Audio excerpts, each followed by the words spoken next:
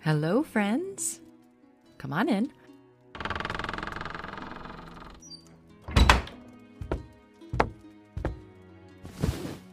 I want to begin by thanking you, our family members, our coworkers, our lovely listeners, our deckhands, our friends. The posting of this episode marks the 20th of the podcast, and we also reached a milestone of 3,000 listens over several platforms with an established audience of 70 people that has stayed solid for weeks. If you'll recall from a previous Notes with the Narrator episode, I cannot count. However, those seem like very large numbers, and I feel like we should celebrate.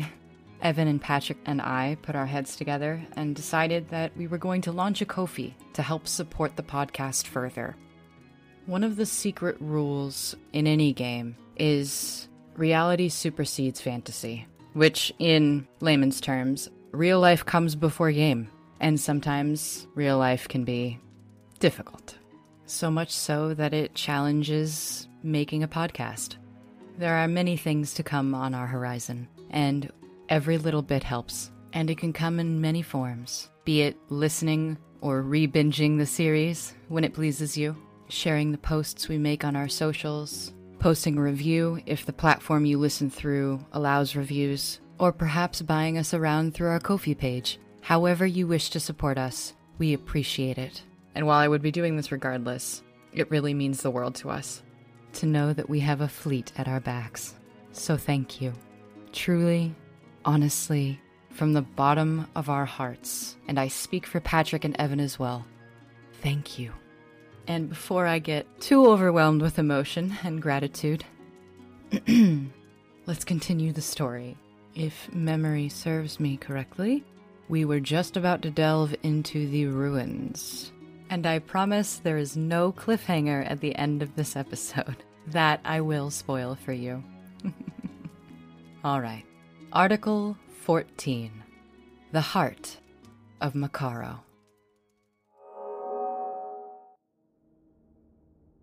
Now, as you guys get closer and closer, it's old stairs, old stone steps that are wet. It's made of feldspar stone, so it's flaking as you step. Ooh.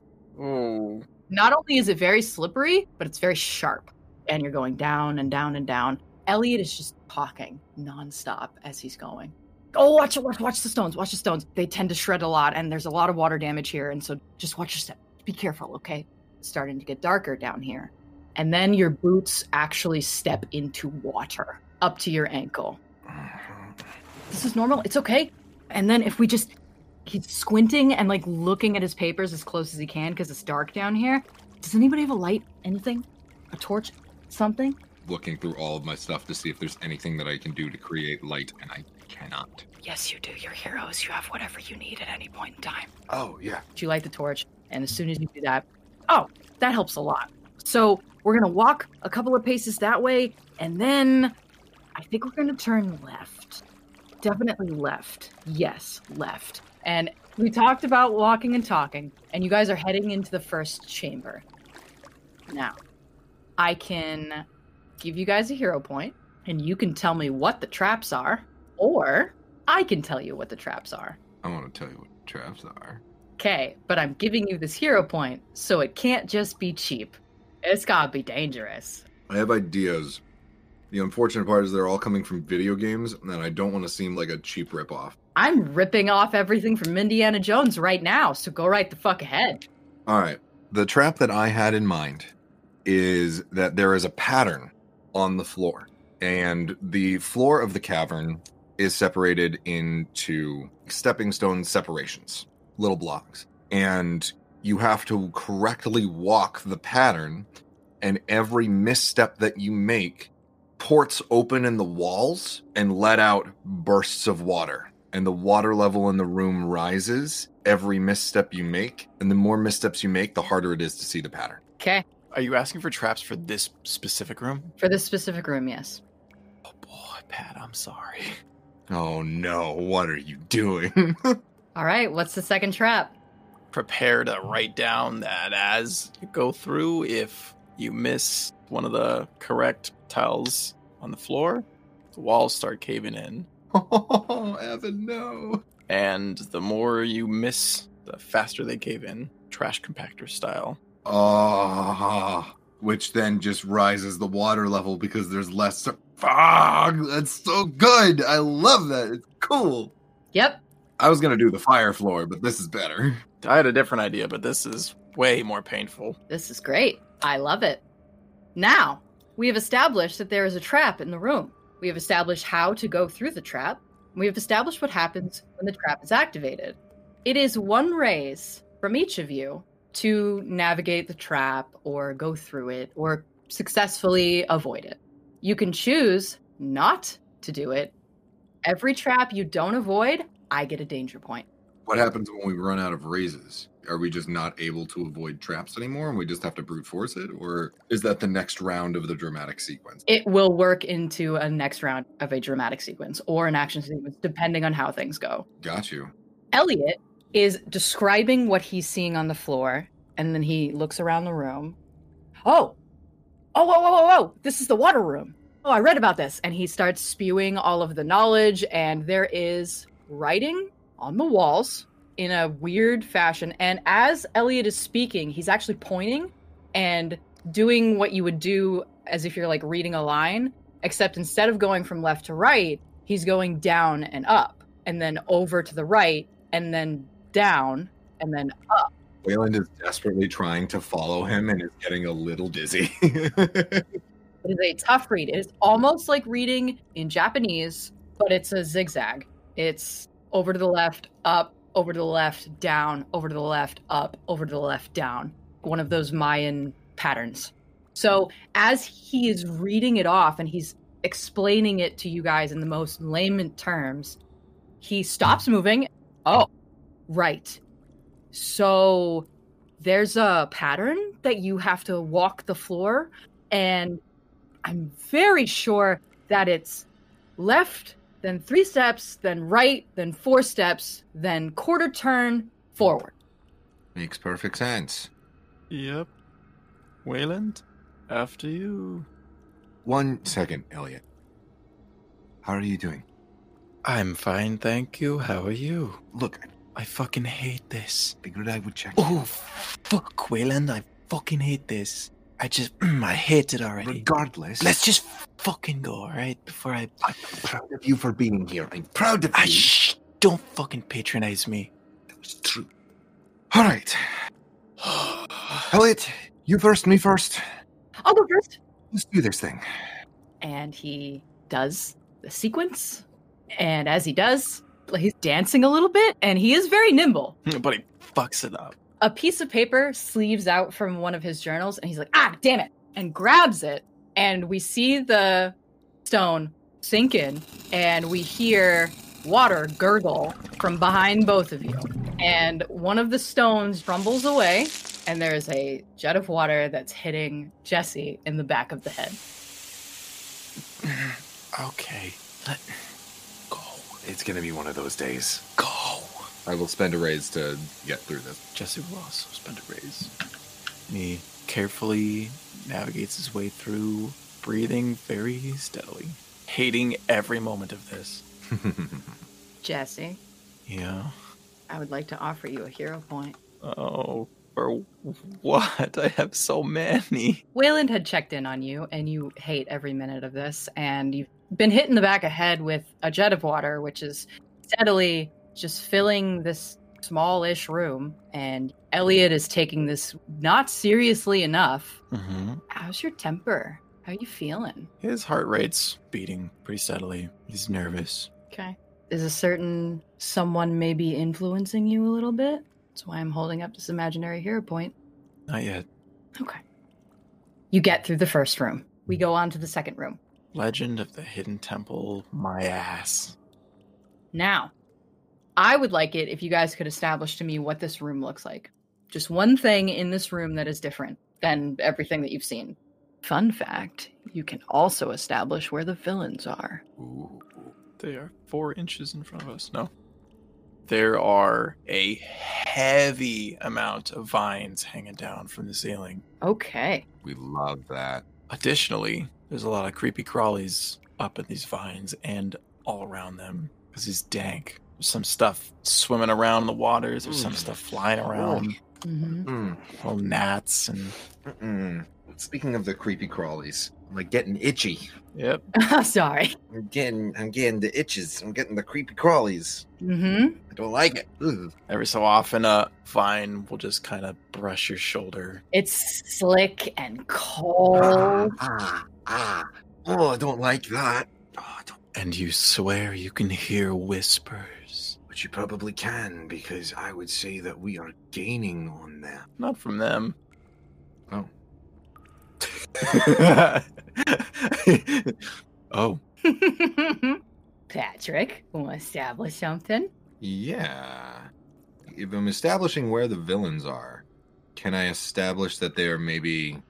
I don't want them to hear us either. And that's going to be difficult. Evan, what do you think? Maybe like 2 rooms ahead? Because we didn't come in too far afterwards. And they had to get through that first trap cleanly with more people than we did for that trap to have still been intact. I would say they're at the end of this room going into the next. Oh. Oh, we're like right behind them? I mean, it was pretty close, right? Maybe like another room, 2 rooms in front. Yeah, that's what I was saying. You could see a lantern light. You can see the fairy fire light down a passage. Yeah. Yep. Oh, wait, that's them up there, right? Elliot. Elliot, I need you to do me a big favor, okay? Mm-hmm. Be more present. Don't be moving around so willy-nilly in here. Aye? Yep, okay. Good. I hate this place. All right. What does the ground look like? Is it just wet? The ground is vines. Oh. Thick vines, tree branches, and something underneath that you cannot see. You assume it's water. Jesse puts his hand into his pocket and looks at Elliot and looks at Wayland and pulls out the Heart of Matters. Wayland just nods slowly. Elliot is pushing his glasses up on the bridge of his nose as he's looking around for anything to catch his attention other than nature. He's going to keep it a little discreet from him. Elliot, Mm-hmm. can you tell me a little bit about these vines? These are really interesting. Are they native to the region, or are they local to this specific area? The camera's doing that thing where it's like Wayland on one side and Elliot on the other, and they're talking to each other, but it's blurred on them, but focusing in on Jesse. Jesse pulls the stone up. You don't see vines. You don't see tree trunks. You see snakes. There is a large reptilian body spanning the entire expanse from where you are to where Mad Maeve had left. And it is writhing with breath. Ooh. A large mosquito, the size of your face, is flying by. And then all of a sudden, through the Heart of Matters, you see this reptilian jaw just open, snap, and slowly pull back. And as you're looking through, you notice that only about maybe 10% of this room is actual flora. The rest of them are alive. How about the ceiling? Oh! No. Oh, God. Wayland, as you're distracting Elliot, and Elliot is going on and on about these vines and how they've been here for thousands of years and this, that, and the other thing, blah, blah, blah, blah, blah. Your eagle eyes, your notice has seen something in the vines that really shouldn't be there, and it is the skull of a very large Mucaro, just kind of hanging there. Vibin'. And as you're paying a little bit more attention, you're looking up and you're seeing more skeletons of what were once Mucaro, very large Mucaro, just hanging about. What are these vine things above us? Not vines. It's a nest of snakes. It's just snakes. So... Meanwhile, Elliot's droning on and on and on. And he doesn't even notice that Wayland is just getting progressively more horrified. Doesn't notice at all. Nope. Right. Jesse puts the Heart of Matters back in his pocket and comes around to Elliot's side, wraps an arm around his other side, pulls him in close. Yep. And he just kind of brushes his hand out towards the expanse of the cave, this room, and just says, Look again. What do you mean, look again? I'm 98% sure that these are just mangrove vines and that there are things here that, yeah. Well, I'm 100% sure that you're wrong. Elliot. Yeah. Mm-hmm. And I'm going to point to the first skull. Oh, that's interesting. How did that get there? And I'm going to continue along all of the skeletons that are embedded and entwined. Oh. Everywhere. Oh. Oh, they mentioned this. Hold on, I have something for this. And he, Okay. rifling through his pack, and there are more papers. He holds out the thing, and he's like, I think it's like, here it is. It's. They hold on. They call it Guokulev, which means great snake in Haraguan, and it's supposedly supposed to wrap around this entire temple. And he shows a picture, a very crude drawing of this gigantic snake that seems to be wrapped around this entire temple. Yeah, and supposedly, and he starts walking as he's talking. Elliot. Just remember what we said about being present. Right, being present. Of course. Don't die, please. I had no intention of dying. I was walking and talking like you said. Don't we have to catch up to those people? We do, but we're not going to be able to catch up to them if we get caught by a giant snake. Which is what this entire room is, Elliot. Well, snakes are actually very docile. If you just don't hurt them, I'm pretty sure we could just walk across. How do you walk across? You're sure? I'm 98% sure. I don't like the 2% that's left out there. What's the 2%? Please tell me about the 2%. I'm really interested about the 2%, Elliot. Oh, 2% is the chaos theory. Oh, fuck. Which is? Oh, well, so let me explain. And as he's explaining, a snake drops on his shoulder. Oh, that's cold. Oh, boy. And it slithers and lands on the stone and coils and starts to tilt its head up and look at you.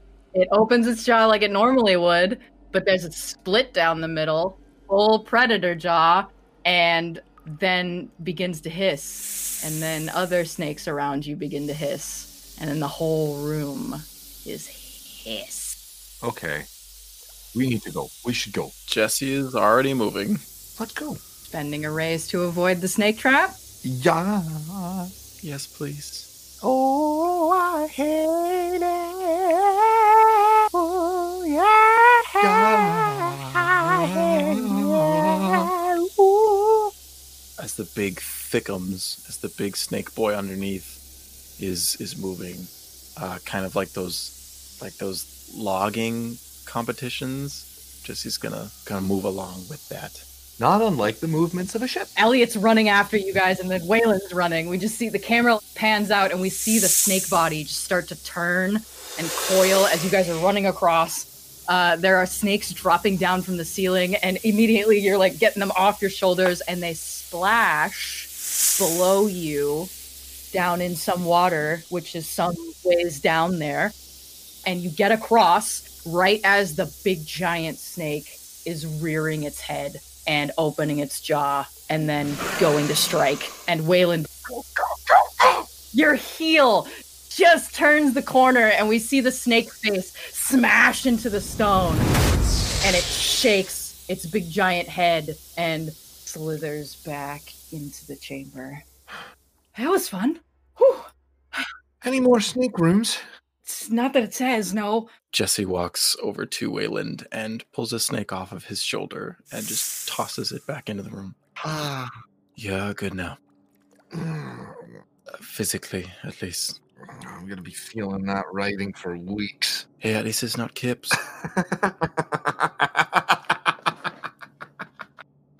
Wayland covers his mouth to stifle the laughter. Appreciate Captain Kip now. Could be worse. It could be worse. There is a crossroad. There are two tunnels. One leads left, one leads right. And Elliot comes up to it. All right, let's see. This is a symbol I've seen before, and he's rifling through his notebook. You do not see the lantern light. There is no clear sign that they have gone down to either passageway. Jesse fumbles the Heart of Matters out again and kind of pokes between both of them. You just see the stones. There is really nothing magical here to be revealed. He pockets it. Elliot, what does your journal have? Something better than 98%? Well, could go left, and that could lead us deeper into the chasm. Which is what we want. Well, I guess the right also leads to more chasm. So it's really, which way do you guys want to go? Is there any way that we can tell where your thieves have gone? Jesse looks down the floor to see if there's any mud, any footprints left behind. It's pretty muddy, regardless. Moss has just been kind of slowly leaching off of the stones above and making it a little bit difficult to discern whether it's actually a footprint or if it's just a slime, sludge, mossy patch. One of you can spend a raise to establish which way they went. I've got one left, because I spent the raise on the Mucaro. On the Mucaro at the entrance. And Elliot. All right. Yep. I've got 2, so I'll spend 1. He's going to really look at those tracks. Mm-hmm. Upon closer inspection, Jesse, as you're kind of leaning up against the wall and trying to keep yourself as hidden as possible, because God knows that room was terrifying, and who the fuck knows what's above you right now, and God, everything's awful. Luciana, who has been hiding in your pocket this whole time, peeks out, and you hear her twitter, and she is pointing her beak at somewhere. Where's she pointing? She is pointing at a black feather. Good eye, Lucy. She twitters happily, and then proceeds to immediately burrow herself back into your pocket. Jesse goes over, grabs the feather, and shows it to Wayland. This way. And he sticks it in his hat. It does have a red tip on it. Yeah, sick. And as you go in, you are in a vast chamber. Now, there is water. In the center is this circular platform. On this circular platform is a podium. And on that podium is a large chunk of red stone, gleaming with a little beam of sunlight that perfectly just touches that stone. And there is a single line passage, a cobblestone wide, leading to this plinth. And Mad Maeve and the other Buccaneers are on the opposite side, where there is another line of cobblestones leading to this center. Elliot is looking at all this and goes, oh God, oh God, oh God. Okay, this is it. This is it, guys. This is it. Okay, and you cannot. As he's trying to explain, one of the Buccaneers walks onto the stones, slips, falls into the water, and instantly boils. It ate through that person in less than 30 seconds. There's nothing left. There's just the steam of the reaction. That's not water. Nope. The floor is lava. It's more like a chemical reaction of mercury and some other acid that I can't really discern right now. Right. Can I see Mad Maeve's reaction to this person boiling alive?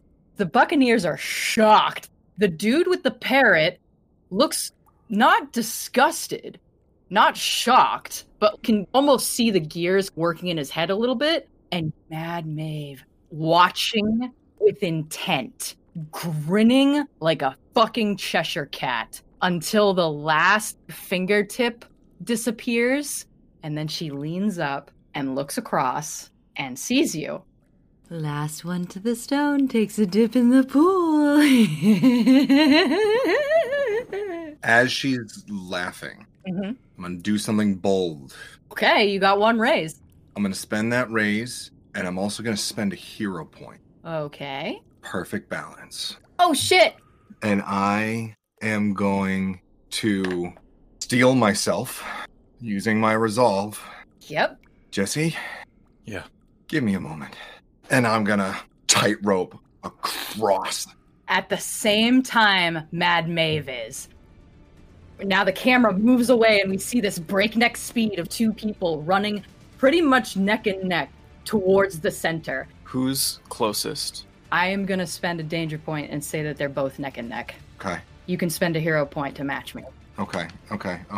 I'll spend the hero point to gain a lead on Maeve. I'm going to spend a danger point. Now you're neck and neck again. Okay. So, as the camera is panning back, we see Mad Maeve and Wayland breakneck speed start to run. As they're running, their feet are touching a cobblestone, and the cobblestone sinks into the not water. Both of you reach at the same time, and you both touch it at the same exact moment.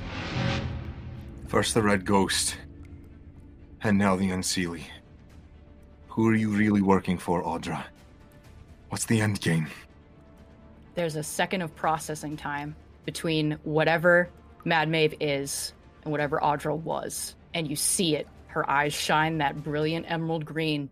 And you hear her say, "True freedom." And then she pries the stone off the plinth. The second that the stone gets removed, the plinth collapses. The whole platform begins to shake, and she's holding it. Let go. Not this time, Maeve. Jesse, if you would like to spend a raise to establish something, now would be the perfect time. Luciana flies out of Jesse's pocket and in Maeve's face, poking at her face, getting at her eyes, and going to town. Wayland, you see her. You know what she looks like. The second that she flies out, Mad Maeve catches it a second too late, and she gets poked right in the left eye. And it's a deep poke. Mad Maeve screeches and lets go of the stone and goes to swat, and obviously misses because Luciana's way too fucking fast, and dart back across the way towards Jesse. She's hovering above the cobblestones that are still there, showing you the way. Yep, and I am going to follow Luciana all the way. Elliot is freaking out. We gotta go. This whole place is gonna come down. That was a booby trap, and I knew it, and I should have told you before you got over there, but it happened so fast that I didn't really have time. Less talking, more walking. Let's go! Jesse's the last one to go. Mad Maeve is clawing at the side of her face, and there is just black ichor tearing away at the skin, and you can see what Wayland had seen before, that dark, nasty-looking flesh. And she finally looks up, and her eye is bleeding, and she stares directly at Jesse. Jesse locks eyes.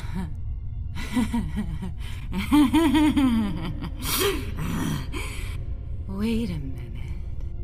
I know you. You're the last pirate we branded together. What are you talking about? Yes, how could I forget? Samuel was the one that branded you. I was there. You don't remember me?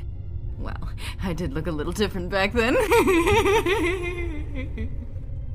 I'm spending a danger point. And as the stones are falling beneath her feet, she is actually standing just above the water. Oh, wow. She starts to walk across it very slowly, rubbing her ruined eye and smiling and laughing. Ah, yes, the white rose, was it? La Rosa Blanca? I know who you are. You don't know who I am. We both want the same thing. We both want revenge on a certain someone. What are you talking about? Oh, don't play dumb! We don't have time for that, dear. We both want Samuel Flint. I'm holding up a hero point for Jesse. How's your hand feeling right now? Oh, it's confused and twitchy. How are you feeling right now? Confused and twitchy. Okay. Yeah, Jesse's paralyzed in both fear and curiosity. She walks up pretty much an arm's length away from you as the plinth and everything is going. And you can see the Buccaneers just very briefly, like the camera sees the blurred effect of them going down the passage that they went. And it returns back Mad Maeve's face. She stares at you right in the eyes. You're just like me, friend. He took something precious from you, just like he took it from me, and you want it back. Jesse's holding onto his wrist. How so?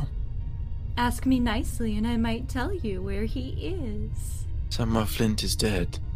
Oh, you sweet, stupid summer child. He's as dead as your mother. How far away is she? She's an arm's length away. You would have to step forward to get to her. Great. Jesse takes one step forward and grabs her neck. As he takes a step, I'm going to spend a hero point and use Gift of the East Wind. And there's an updraft that keeps him just above the boiling liquid. She actually leans her head up and lets you. You grab her neck. And he drags her out and over to the stone and shoves her against the stone wall. The stone cracks with the force. There's no expelling of breath. There's no visible reaction of pain. She just smiles at you with that Cheshire grin. Don't you lie to me. Haven't you figured it out yet? I'm Faye. I can't lie. He slams her back into the wall. She's still smiling at you. Slams her up against the wall again. Why are you mad? As you're slamming, water is just coming through the cracks. But I'm sure you don't notice. Because sanity is a cage. A manipulation. You can easily be swayed to think certain ways. But in madness, you're free. You're no one's puppet. And I have no strings on me. And she grabs your hand and peels it away with the same grip and force and holds it and smiles. And since we're not really getting anywhere with your master calling the shots, you may summon me once if you say my name thrice, and a glass of whiskey is my only price. I'm spending a danger point. And she vanishes. Wayland, you finally notice that Luciana is angrily twittering and Jesse is not behind you. Jesse! You hear Wayland's voice echo through the chambers. He snaps back out of it and starts running out. Do you spend a raise to get out? Yeah. That wall had no structural integrity anymore, and it just collapses. All of the water falls into the boiling concoction and proceeds to bring that concoction behind you. The camera faces our heroes as they bolt down the crumbling corridors of the ruins, the deadly silver waters flowing like a stampede of Mucaro after them. As Luciana darts into a passage to the left, it prompts Jesse to grab Wayland, who grabs Elliot. We fast cut outside, watching a calm jungle scene. A flash of white streaks out of the ground, followed by our captain, our master-at-arms, and a screaming scholar, who all land on a high rock. Silver, sizzling water erupts like a geyser behind them, and then sluices slowly back from whence it came, leaving a streak of dead grass in its wake. Luciana lands on Jesse's hat, clearly out of breath, as are all of them, but otherwise unharmed. Wayland looks down at the heart of Mucaro in his hands, grasps it tight to his chest. It's warm, like a stone that has been out in the sun. What is this thing? Oh, that's... Elliot shakily pushes his glasses back up the bridge of his nose. That's the heart of the Mucaro. Right? That's the Atabean's largest ruby. Whew. And? And what? It's a ruby. It's a ruby the size of your friggin' chest. I'm gonna hold it up to the sunlight real quick. It gleams. As you guys are sitting there and gathering your breath, Elliot is rifling through his papers and making sure that everything is there. Sorry about the ruins, Elliot. You know, it's still standing. There's that. There's that. It's just, you know, a little acid never hurt anybody, right? It did specifically nothing but that. Well, you have a real way of making things like a lot darker than they should be. Now, you're at the back of the ruins. The jungle is extremely dense back here. So dense that it's almost like nightfall. But when you went in, it was daytime. And Elliot looks up. This isn't marked. I mean, we had to take an escape route and make sure that we got out okay, but these are different. And as you both look up and see what Elliot is looking at, in the distance, there are these large carved arches. They're ginormous. And they look like stone that has just been carved and it's jutting out from the ground. That's odd. This is not where we were at all. Nope, not where you were at all. And it's nighttime now? That's how dark it is back here. Where? Is there anything in your notes about this? No, not really. There's something about carry our fire and we are revealed, but I don't know what that means. I'm going to go up to the arches. Are there any writing on them that I can recognize? There are some strange carvings, some odd-looking runes, and they are runes, like Scandinavian runes. Got you. Nothing that I would be able to read, though. But I noticed that it's different than the temple. Vestin runes? Excuse me, Vestin runes. There are Vestin runes. There is Seelie. There is Unseelie. There is Seerneth that Elliot is very keen to point out. Every dead language is written on these gigantic stone arches. And as you're reading and deciphering it, Elliot is also saying the same word over and over again. It says, look. I don't understand what that means. Captain? Jesse pulls the Heart of Matters. You see arches. You see the shape of them. Yes, the shape of them hasn't changed. You see horns. The mounds of dirt on either edge are not dirt. They are ears. Now, a single ear is as big as all three of you combined. What? What do you see? Jesse just points. Large, very large, very old. Mucaro. Oh. Elliot, we've made a discovery for you. Oh, what is it? Because we have the Heart of Mucaro, and I'm still trying to figure out my things, and there's tons of like Capricorns and stuff like that, and I just can't. Right. Okay, about no. Capricorns. He holds up the Heart of Matters in front of his eye. And he takes his glasses off. That's it makes sense now. You want to relay what makes sense, Elliot? That's Mucaro. Oh, that's why the stone you said looks like a heart. Oh, it's the heart. I knew it. Oh. And that's why it's warm. Jesse puts it back in his pocket. Captain? Yep. About that divinity thing. Yep. You thinking what I'm thinking? Think we give it its heart back. Yeah. Is there anywhere that looks like this, the heart of Mucaro would fit? Upon further exploration and searching, there is, in fact, a perfectly placed notch hidden behind some moss and some vines. Some actual vines, not snakes. And it's empty. It's just an empty hole in the stones. Waylon looks at the gem and looks back at Jesse. It's your mother's map. And he holds out the stone. He takes it and walks over. And he takes a second and looks at it and places it in the spot. There is a breath. A deep, deep inhale. Almost as if the jungle itself is breathing for the first time. And very slowly, the horns start to move and the ears wiggle. And slowly, this large Mucaro comes out of the earth. It is enormous. And he leans all the way, his nose twice the size of you. He inhales and slowly exhales.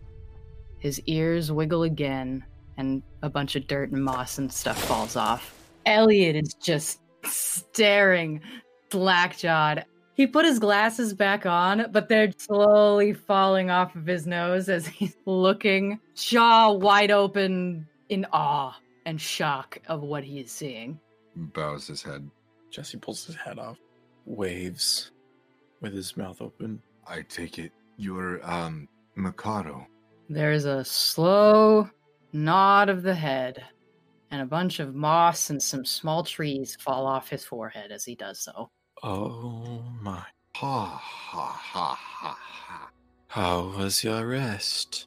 You hear in your head. That's good. Luciana comes out of your pocket, Jesse, and flies directly up to Mucaro, right in front of his eye, so he doesn't have to turn his head. There is a nod between both of them, and you hear in your heads, he turns his head so he can get a good look at all three of you. His eye is very close. Eyelashes are bigger than you guys. They're very old, but they're gentle. Are they square? Yes, they're square. Oh. I hate goat eyes. I'm sorry. They know too much. This one knows everything. Then leans back and says, Not Sedona? She is my mother. I am her son, Jesse. there's another feeling of understanding. And then as Mucaro is just kind of shaking shoulders, and you hear in your heads, Oh, her saved me. She saved you? and his nose points down to his heart where you replaced the stone. You know that tiny stone that you had, even though it was the size of your chest, it was a big stone for you guys. There's no fucking way it's the whole heart of this creature. But he gestures to it all the same. Hid my heart from hunters. What would hunt you? There are plenty of people. Mucaro says 3 letters.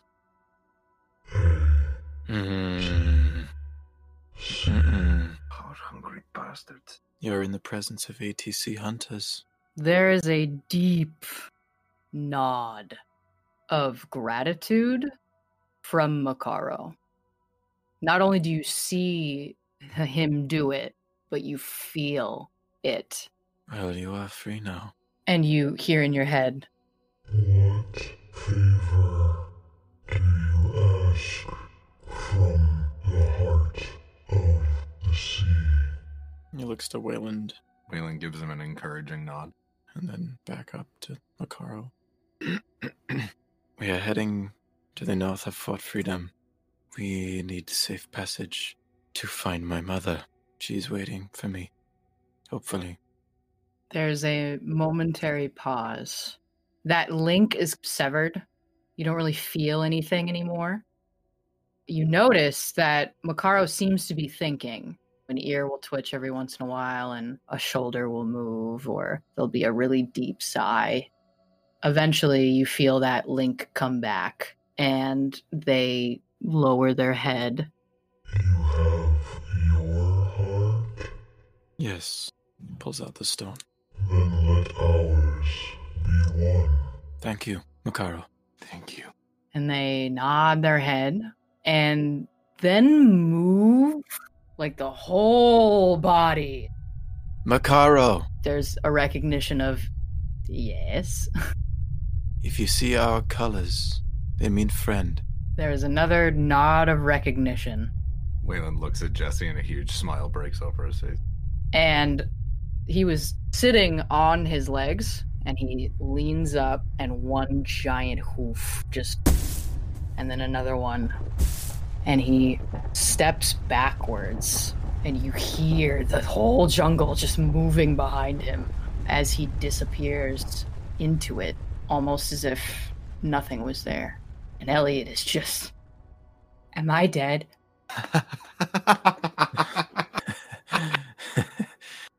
No, Elliot, you are very much alive.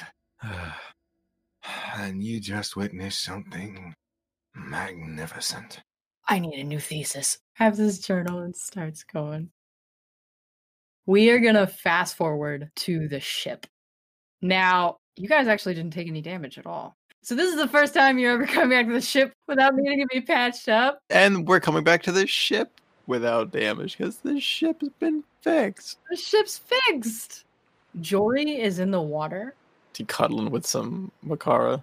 holding a baby Mucaro Oh, Oh. and like petting it and play splashing it, and then it play splashes back. Kieran is on the dock laughing, and Mama Coco is feeding a very large Mucaro with really big horns just right out of her hand, just scratching his nose and things like that. Everybody appears to be having a blast because the ship's ready. It's good to go. The people who were working have shore leave now because there's no more work to do. And you guys get back to the beach, and you don't see those Buccaneers anywhere. You definitely don't see Mad Maeve anywhere. damn it. I didn't even get the... We don't got the lantern. It's all right. We'll find something better. With what money? Oh, I'm sorry. no, it's well worth it. You kidding me? What we just did was worth any amount of gold that I could have paid. We're admittedly cool, but ultimately simple lantern. Hey, we survived. That's pretty good, right? And without a scratch, I think Klaus is going to be pretty happy. And hey, Captain. Hi. Genuinely proud of you for all of that. Because that sucked. Yeah, it's not great. You want to talk about it, or... He shakes his head. All right. Maybe later. Right. Waylon, you feel a hand roughly pat you on the back. A shorter, very crotchety old woman is standing behind you. Oh, hello. Sorry about all of the trouble earlier. Keep the coin. She holds up the lantern, shoves it in your chest, How did... and then turns and walks away. But okay. Got your lantern back. Got my lantern back. Now we just gotta find a way to ignite some fairy fire. Yeah. Well, maybe we save the questions for our mutual friend. Well, Captain, ship's looking pretty good. Roz is just finishing up putting the new sails. They're rolled, obviously, but they are up there and ready. Now that is a beautiful sight. Let's hope they work. Well done, Roz. Capitano! What do you think? They look good, Raz. Good job. Thank you. And he just gives you a quick salute as he's swinging by. How is the island looking? Doesn't look any worse for wear. Nobody seemed to have noticed anything. Earthquakes in the distance. No talks of, like... Nope. Kieran's definitely not saying anything. Weird. It's just normal day. You'd think that would have been... I don't know. Gods, I guess. I guess so. Set out in the morning, I suppose. The only two people that you do not see on the ship right now, or in the water, or out and about, Charles and Agnes. And obviously Ursa, because Ursa's down below. But even Barrick is up here. Oh, that's not a great sign. Mama Coco around? Yep. He'll flag her down. She pats the giant Mucaro on the head, and it shakes and snorts at her, and she snorts right back, and it goes in the water, and she brushes off her pants, because she was sitting down, and walks up to you guys. Edison. You know, Wayland, it's real nice to see you not covered in blood this time. I always say I do my best, and this time my best just happened to be enough. And you managed to keep your hat this time. Yes, a little battered, but it holds up nice and sturdy. As you say that, it is taken off your head because a Mucaro is eating it now. No! Willing goes chasing after the car. Jesse looks to Mama Coco. Thanks for keeping an eye on the ship for me.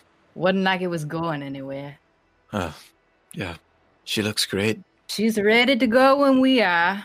Thinking we probably spend the night in port, leave in the morning. That sounds good. I think everyone deserves a nice night off. Good rest, right?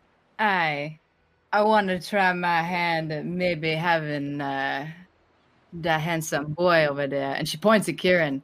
Teach me a thing or two on maybe riding these Mucaro. Agwe's got no riding skills on you, Mama Coco. And she slaps you on the shoulder a couple of times because that was actually funny. It was a good joke. I really liked that. That was hilarious. Kind of gives you a good shake and says, "You all right? You good?" Jesse's expression falls slightly. I think so. Yeah, I think so. She gives you that typical mom look of like, all right, I'm not going to push. You're not fooling me. And she shakes her shoulder another couple of times. I best get on it then, huh? We got, what, maybe 16, 20 something hours, yeah? That's enough time for me to learn, right? And she walks away from you. Hey, Kieran, show me how to ride one of these things. Get it, Mama Coco. Waylon, you get your hat back, but It's got a bite taken out of it. Yeah. Munch. Ah, damn it. Well, almost perfect. Well, I'm glad you enjoyed your snack. I suppose that's karma for something. Actually, I know exactly what that's karma for. That, and I'm gonna just pat the Mucaro on the top of the head. That'll do, little one. That'll do. Put the hat back on top of my head. Master Greywell, Hi, Captain. you are relieved until the morning. Hey, Have a good night, Willard. don't want any company. I'll see you in the morning. You'll be fine. And then kind of just gives Jesse a once over and knows that something's not quite right. All right. You need to talk about anything. You always know where to find me. Thanks. Claps him on the shoulder. Get out of here. Go get a drink. Aye. Good night, Willard. Good night, Captain. What time is it now? it's like dusk. Dusk. Okay. Waylon's going to head back to the ship and he's gonna see if he can find Agnes. Okay. Agnes does not have a room. She does, however, have a hammock. And when you head to the berths, Agnes's is as far back against the bulkhead as possible. She has a little cubby that she has her stuff in. Right now, she is sitting in her hammock with her back facing the rest of the ship. She's facing the bulkhead right now. Agnes. You see in the dim, because it is sunset, the sun hasn't actually set yet. She lifts her head and turns it just slightly so you can see the profile of her face. Not that it would be an easy task, but I wanted to make sure I wasn't going to startle you. Brought you something called the Heart of Mucaro. It's actually quite good, and I'm not entirely sure how much of a sweet tooth you have, but I figured maybe you'd enjoy it. You come around the front to hand her the drink. She has in her hand a large, flat mollusk shell. The top half, there's no bottom half. And she's rubbing her thumb in the grooves as you're coming around. And when you hand her the drink, she stops. She's still holding it in one hand, and she takes the drink in the other. Sniffs it again, looks up at you with a raised red eyebrow, takes a drink. There's no visible change on her face, but that raised eyebrow does come down and just relax. Then she looks up at you and shrugs slightly at you. So long as you don't hate it. Waylon's going to sit down. He's going to sit there for a moment, being in Agnes's company, before beginning to speak. Thank you for sharing everything you did with us this morning. I know that must have been hard. And I know it can't have been easy sharing a part of yourself that's very understandably, well, Vulnerable. I've never said that I was the best orator of all time, so, but yes. As you're speaking to her, and the only reason you notice this is because you have eagle eyes. She is fiddling around with the shell in her hand a little bit more aggressively, and she hasn't actually sipped the drink again since the first sip. It's kind of sitting in her lap, and she looks at you with the typical Agnes face of stone, but her brows, instead of rising, furrow, and there's a crease in the middle of them, and she stares at you. Master Greywall? Yes, Miss Agnes. If I may speak freely, sir. Absolutely. And please, if I am crossing any lines, speak freely and let me know. How much more trouble are you going to get us in? How do you mean? I can feel things. And I know what you did. What you said. As she's talking, she's continuously rubbing her thumb against this shell until she winces because she's rubbing her thumb so raw. We deal in absolutes. There's no half measures. How many more do you have? How many more words are you going to give before it's your last? The captain's last. Before it's my last. Waylon's expression is a bit odd. Because normally in a situation where he's being chastised, especially by another member of the crew, he's initially indignant before eventually backing down, humbling himself, and continuing on with the conversation. His face is stern. Agnes, you're right. I made a calculated risk without knowing all of the variables, without consulting the people that I should have, and I made a mistake. And while I know that we got through it in the end on this particular case, I understand we're not always going to be as lucky. I will say to you now, I don't regret having Shade on board. I don't regret what we did here. However, what I did was foolhardy, brash, and stupid. And I will do my best not to let it happen again. I am sorry. Not just to you, but particularly to you. Agnes's face was very stern and her brow was very furrowed and rigid. And as you were talking, it loosens and softens. Agnes is only 17 at the most. She is 17. But she always looks a lot older than she is because of how stone her face is, how seriously she takes her job, her life. Everything is very no nonsense, no nothing. Her face looks youthful when she's looking at you now.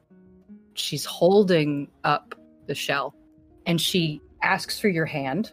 I give it. She doesn't let go of the shell, but she hovers it over your palm. This is my life. Wayland. Aye. Do you see how easily it fits? How fragile it is should you crush it? Should you drop it? She does that sigh laugh and she withdraws the shell.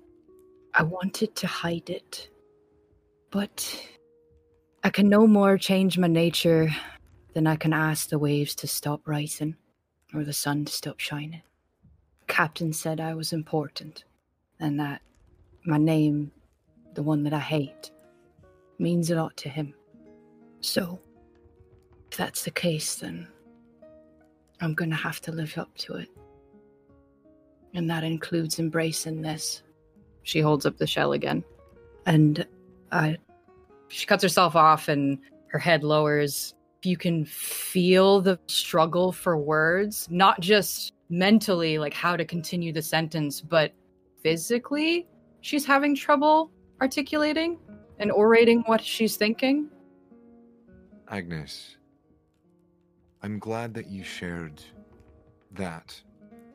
And he'll gesture to the shell. Not just because it was a sign of trust or vulnerability, whatever. I'm glad that you shared it because now we know how better to protect you. Not that you need it, but each one of us on this ship protects each other. We're a family. We don't give up on each other ever. That includes you. Captain says you're important, so do I. So does everyone else on this ship. I don't know you that well, Agnes.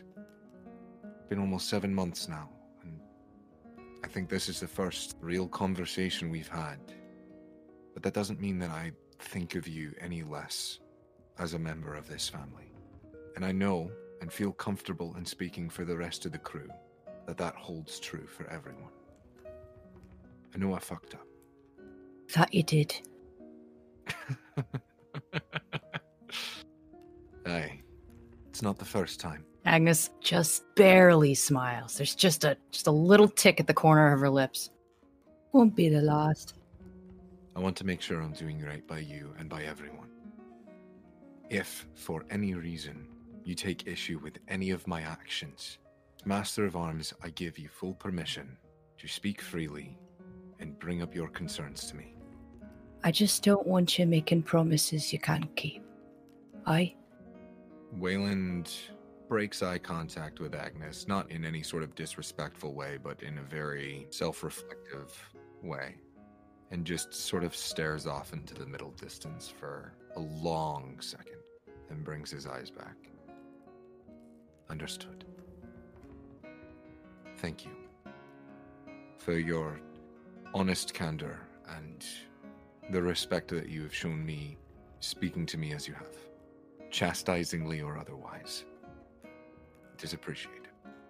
Not like I could lie anyway. And she lifts up her mug at you, Clunk like coconut to hers. takes a bigger sip. And the silence that was there before, that was gripping and palpable, is now a silence shared between crewmates, between friends. There is an understanding as she drinks her drink in peace and does not fidget with the shell in her lap. And I think, for a while at least, Wayland keeps her company and just enjoys the silence together.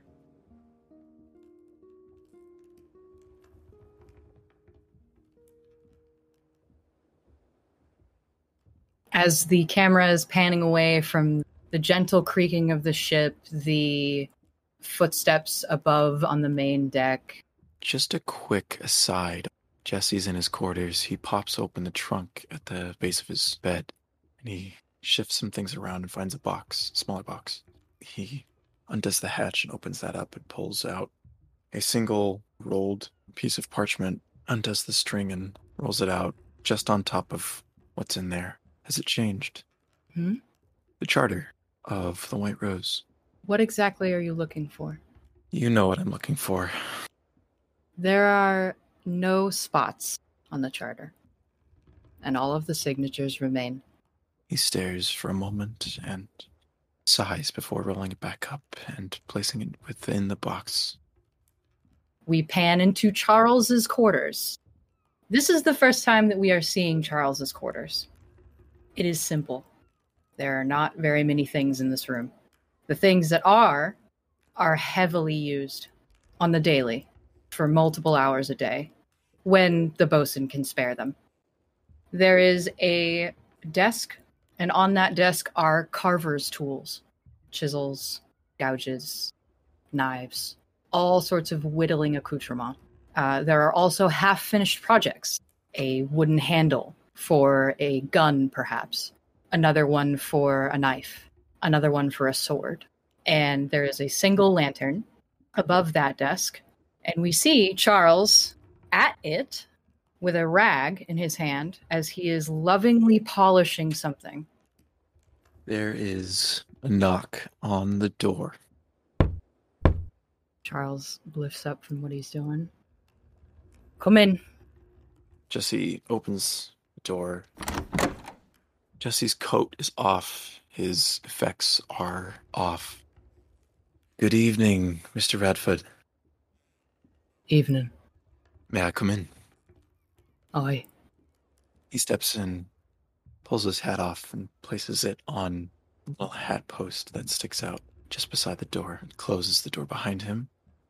Jesse is having a hard time placing his initial thoughts, and he paces for a moment. The sleeves of his shirt are rolled up, and his arms are covered in faded tattoos and scars and burns. Point of note, are you still wearing your gloves? He's wearing his right glove. Left glove is sitting in one of his pockets. Okay. Charles, So work to be done. it has taken the healing of my injury to come to my own senses. And I believe we need to talk. Charles was polishing whatever it is that he has in his hand. The rag in his hand has covered whatever it is he's holding. He was staring expectantly at you for a command or an order. He nods, turns around in his seat, sets it down on the desk with the rag still over it, sits forward in his stool with his elbows on his knees and his hands folded in front of him. That would do. Mr. Radford, you have permission to speak freely. I want you to tell me how you are feeling. How I have wronged you. I'm gonna tell you a story. You might want to sit. Jesse turns and pulls aside another stool, takes a seat. He scratches the back of his head in a nervous tick. About, like 2 or 3 years now, I was on a different ship, a different captain. And the work was good. Always had enough to take care of Charlotte, but the work was hard. Harder than the work we do here. You see, it was hunting vessel. We're in the Atabayan Sea, sir. Here there be monsters. Right big ones. Ones that could crush the ship as soon as look at you. I was on a vessel that hunted them relentlessly, because monster parts are worth fine coin. We had a charter. Rules in place to make sure that we were safe. Rule number 1, we wouldn't go after anything the ship couldn't handle itself. But the captain went a little mad. He'd start going after things that we shouldn't rightly be going after. Crustaceans twice the size as the ship is wide. And not one, but a group of them. Turtles. Their shell. You could fit Aragosta in it. But he was greedy. The squid that attacked us was not after people. It was after what we were carrying. After the bait we had in the ship. Cracked it open like a fucking walnut. Sucked all the insides out. And I nearly died. What I saw the other day is much the same.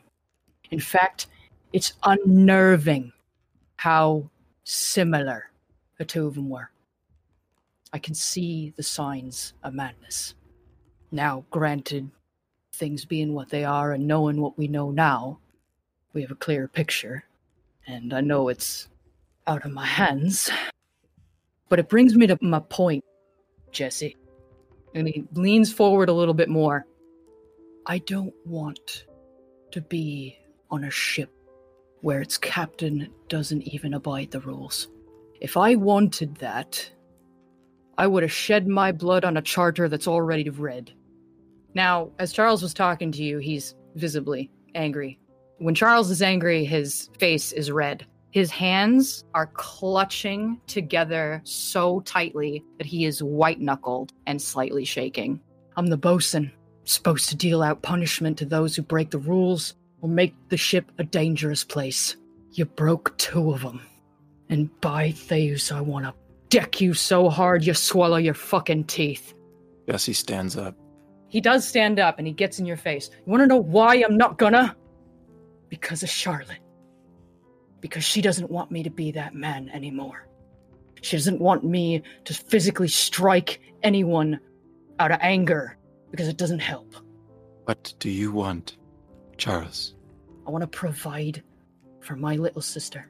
I want to make sure that even if I die out here at sea in some terrible beastie's mouth, or a bullet in my chest, that she's gonna be fine. Is he still shaking? Very slightly. Charles, whatever you need to do, not whatever Charlotte needs you to do. He, open palm, slaps you, strikes you across the face. I think you can do better than that. No, No? because I respect you too much. Hit me. I already did, sir. Again. That's an order. Pain might be a good teacher, Captain, but not in this instance. Charles. I already told you what I wanted to say. Do you want me to beat you bloody right here? Do you want me to make you swallow your teeth? 'Cause I fucking will. He shoves you, both hands up against your shoulders. Fuck, Captain! I don't want to hurt you, 'cause I care about you, but you're a fucking idiot! As he Gives that sigh laugh, and he drops his posture. And if that is what you want, I've hurt a lot of people in my life. I've even killed some. I don't want to be the one to lead a mutiny against you. You understand? hey, Charles. But if you push a man hard enough, if you shove him against a corner and he's got nowhere else to go but forward, sometimes that might mean through, in order to protect what he cares about. I don't want to be in that position. I don't want you to put me or anyone else in that position, sir. You know what happened to my last crew? That's actually a very good question. Does he know what happened? Mama Coco knows, because you told her in your captain's quarters when you blew up. I think the only thing that they know is that he lost his crew. He doesn't know how. I backed myself into a corner so far removed that even a rat would be impressed. I lost my whole crew to desperation due to my own mistakes. I know exactly what it feels like. I lost my entire crew to desertion. It would have been a mutiny if they had not gone crazy themselves. Stuck in open waters for 2 weeks with no wind. There's a furrowing of his brow and then a look of recognition as something dawns on him. Captain, I'm sorry. Charles, once you have lived through desperation once, you cannot bear to live through it again. On that we can agree. Pirate is not meant to be desperate. It's not in a nature. Begging your pardon, sir, but no human is. Despite the fact I was not entirely right in my mind, I'll be honest, I don't even remember much. I just had the feeling of desperation. I didn't want to see anything happen to her. I misinterpreted the situation entirely. I thought I could take what she would have, and I was going to. I know what I did wrong. I have made a mistake. I have failed you and the crew twice. If you do not wish to be part of a crew of a captain who cannot follow his own charter, then I would not be upset for you to make the decision to leave. He looks over on his wall, where a handwritten version of the charter in his handwriting hangs, and then looks back over at you. I don't know about you, Captain, but I don't see any black spots on there. Everything's right as rain, according to those rules. And lucky for me... He turns around back to his desk, picks up whatever it was that he was working on, and slowly walks back over to you. I'm part of a family. And he hands you a blade. The hilt of it is a carved white hummingbird. The wing is the butt of the blade. The beak is about a 6-inch stiletto, so it's very thin. He hands it to you, hilt first. He grasps it. It fits perfectly in your hand, almost like it was made for it. It's very light. The wood is probably some kind of holly or maple. And he takes the rag and tucks it in his belt. And as long as you remember that, then I'll stick around until my bones sink in the ocean, He nods. I'm with you till the end, sir. Thank you, Charles. You're welcome, Captain. Jesse turns, pushes the stool back to where it was, and grabs his hat, and opens the door. I need you to know something. There is no punishment you can give me that I have not given myself. Then you best start learning how to forgive. And for the record, forgive you for being an idiot. He doesn't look at Charles. Good night. Night, sir. Closes the door. Jesse climbs up to the crow's nest and sets the heart of matters on the railing. Sits down with his arms over the railing and looks out on the ocean. And then at some point, if the clouds move out of the way of the moon, he'll lean over and take a peek through it, just to see what he can see. There are stars, and there's the moon, and they look a little bit more vibrant through the stone, almost as if slightly amplified. And there's the sea, which is reflecting the moon. That also seems amplified. And while you can pick out the waves and the seagulls, you do see a few things that you know are too unbelievable to really believe, But you know that the heart of matter shows you the truth. So there are things out there, swimming, living, being, existing without real care of what's going on. He puts it back in his pocket. He just looks out the darkness of the water and how it shifts and moves and rolls. As the camera is on Jesse, and as he's looking out through the horizon, it cuts from his perspective through his eye and then just zooms out at Mucaro, and then it just keeps zooming out into the dark blue of the sea.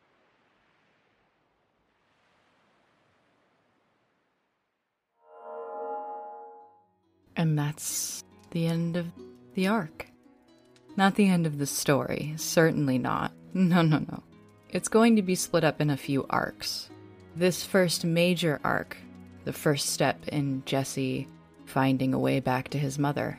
Before we hit the next arc, I realize I have done all of you a disservice. While I have extensive knowledge on the lore and the background of the setting and the stories, the legends of the Seventh Sea, I realize that the listeners are missing some of this crucial information. So I'm going to remedy that. If you're still a little bit lost concerning the story, please join me in Volume 5 of Notes with the Narrator called Crucial Lore. There will be several installments of this, several chapters, but this first one will outline a little bit more of the Atabean Sea, Aragosta, some important figures, and some dark legends, so that everyone is on the same page, so to speak. I look forward to telling you more stories about this game that we love. Until then, dear friends, be safe and well.